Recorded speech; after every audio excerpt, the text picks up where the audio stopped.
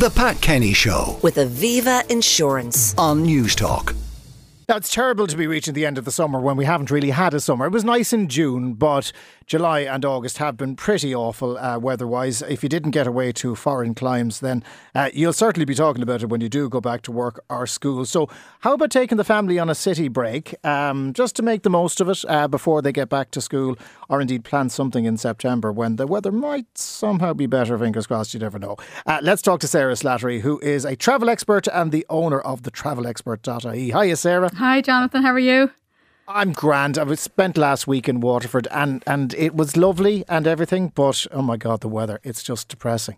I know. I think it's all everybody's talking about at the moment, isn't it? And trying to plan the next trip. That's all I'm hearing anyway.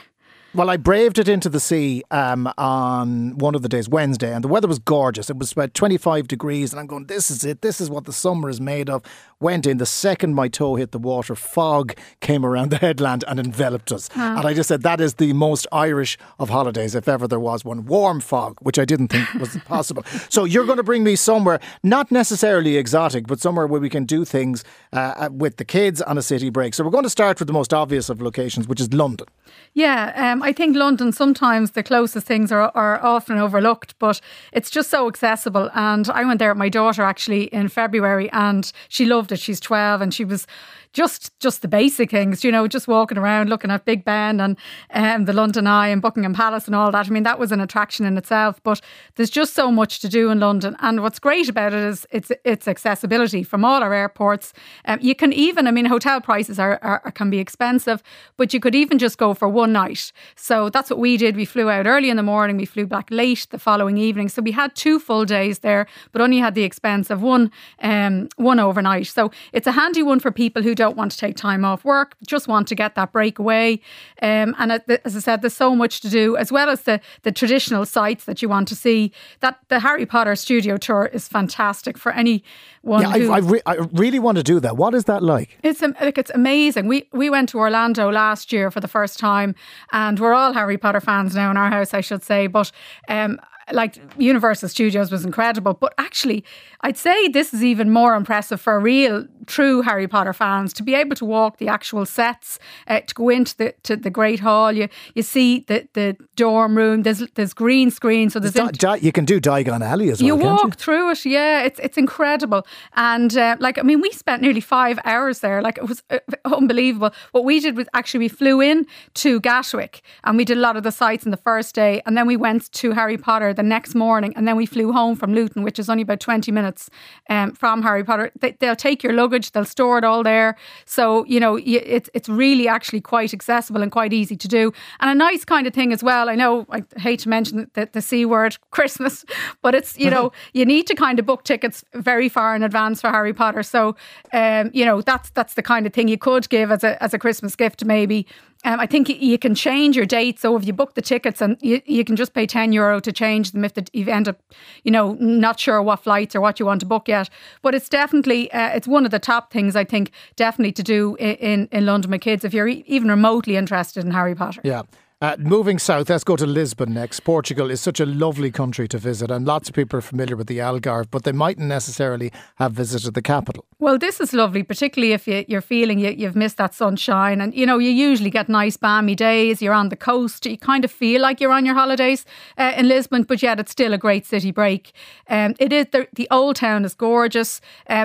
Bit hilly now if you've got young kids and you're thinking of buggies and things like that, but there are lots of great options. There's the trams are great tours, there's tuk-tuks. We took a tuk-tuk tour. I always think tuk-tuks are great. In most cities it's a handy way with kids to get around without having the crowds and still be able to see the sights. I think kids kind of get the novelty factor, so you can still get your sightseeing in without them being bored. And you've got one of the largest aquarium, I think Europe's largest aquarium, or one of them anyway, there. It's really, really good aquarium. We loved it now, and it's definitely one of the top things to do with kids there. There's also Sintra on the outskirts. I don't know if you've been, Jonathan, but Sintra is just really like your Disney fairy castle. It's spectacular to see, and you don't have to go in and drag the kids through all the interior. Like, you can just go walk around the grounds, walk around the outside of the castle, it's really gorgeous. And then you've lots of there's Quinta de Regalera is there as well, another place that's full of Dungeons and Dragons, and there's lots of things to do with kids, and it's very reasonable as well. Eating out and everything, it's a good.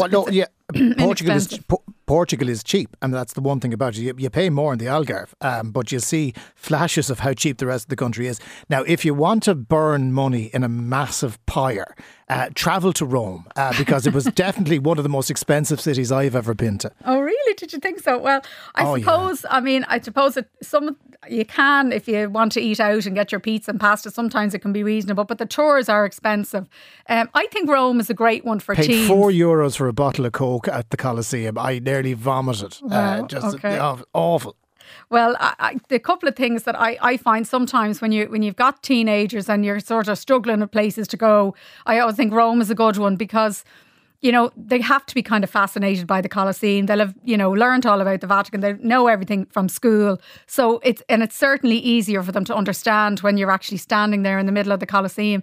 Plus, there's lots of really good tours. I don't know if you did any of them, but there's a really cool Vespa tour where actually I think it's suitable from kids age 5. But you can, the kids sit in the sidecar, you sit on the back, and your guide is in front of you, driving you around Rome. It's really cool. And there's another golf cart tour as well, which we did, really, really good with younger kids. If you don't, because there's so much walking, as you know, in Rome, you'll have your legs walked off you. But also good for if you're bringing your parents, for elderly people. The golf cart tour is really, really good. In fact, it was set up by an Irish guy to bring his elderly mother around Rome. So Rome is one of those kind of great for multi-generational families, and there's a lot of ways to get people kind of, I think, sometimes shy away from it because of the cobblestones and the old buildings. I think there's too much to see. But with kids, but actually there's a lot of great tours you can pre-book if that's an issue. Paris is somewhere that I love when I go there, and we went to Disneyland as well, which is another option. And it's really easy to get to. I suppose after London and Amsterdam, Paris is the next easiest to get to. Absolutely, lots of flights and operating in. And again, like what I like about Paris is, sometimes you're trying to do things for you and for the adults and for the kids. So you can, you could probably get the train out to Disneyland Paris and do a day there if you want, but still have your time in Paris. The kids will be interested, a bit like London, the Eiffel Tower, some of those iconic places that they'll know about, and they'll want to get their selfies there and all that kind of thing. So it's a handy one with kids as well. You can do the cruise on the Seine, and there's lots of great food tours. I always think food tours are a great thing to do with kids as well in cities, particularly, you bring them to the chocolate shops or the pastry shops at the end, or, kids, if they're eating, they're happy. So it's a handy way of kind of getting around, seeing the sights while also, keeping the kids happy too. Yeah, Barcelona is such a lovely city as well. And you can go to see the Nou Camp, which I have to say was the best stadium tour I've ever been on. And I've been on lots of them. Yeah, I haven't done that myself now yet, but I hear it's great. I think they might be revamping it at the moment, actually. I heard somebody say that. But it's a great, again, it's a bit like Lisbon. You feel like you're on your holidays. You're on the coast. There's so much to see and do there. And that whole beach area is kind of nice. There's a great buzzy atmosphere down there as well. But you've got Portventura World, which I think is probably one of the big attractions for families going to Barcelona. Take the train out there. Again, a bit like combining Paris with the theme park. There's lots. It's about 90 minutes on the train, and it's one of Europe's best theme parks. You've Ferrari Land there. You've got a water park in the summer as well if you want it. But just the main park itself is really, really good.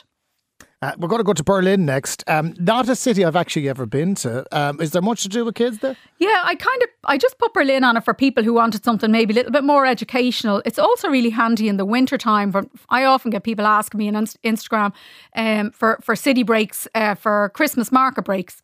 And Berlin is a handy one for that, as is Copenhagen, because they there's an awful lot to do. They're very much geared towards kids. But Berlin, like the museums in Berlin are incredible. Like, it's not like anywhere else. Like, they're encouraged to touch things. The DDR Museum is completely interactive. You're climbing inside those Trabant cars. You're, finding out exactly. Oh no, sir, this is my idea of a nightmare. You can always don't touch that. Stay away from that. Don't get into that. You can it's a very bad example if they actually are able to do things. Oh yeah, no, it's a completely interactive. The kids are actually encouraged to take part and find out what life was like in East Germany. So again, I think it's interesting for kids who've done a little bit of it in school. You can get your photos taken with the guys at Checkpoint Charlie. It's interesting to see that completely different experience when you're actually there than when you're learning about it in a history book. So I think it's one of those that, while it's not your typical city break destination, it is one, particularly with teenagers, that can be interesting. And there's also, for younger kids, the National History Museum has some of the largest dinosaur skeletons in the world. There's a Lego Discovery Centre there. There's an awful lot to do. But again, it's a different type of break, and maybe one, if families are thinking of a Christmas market one, it could be one to look at.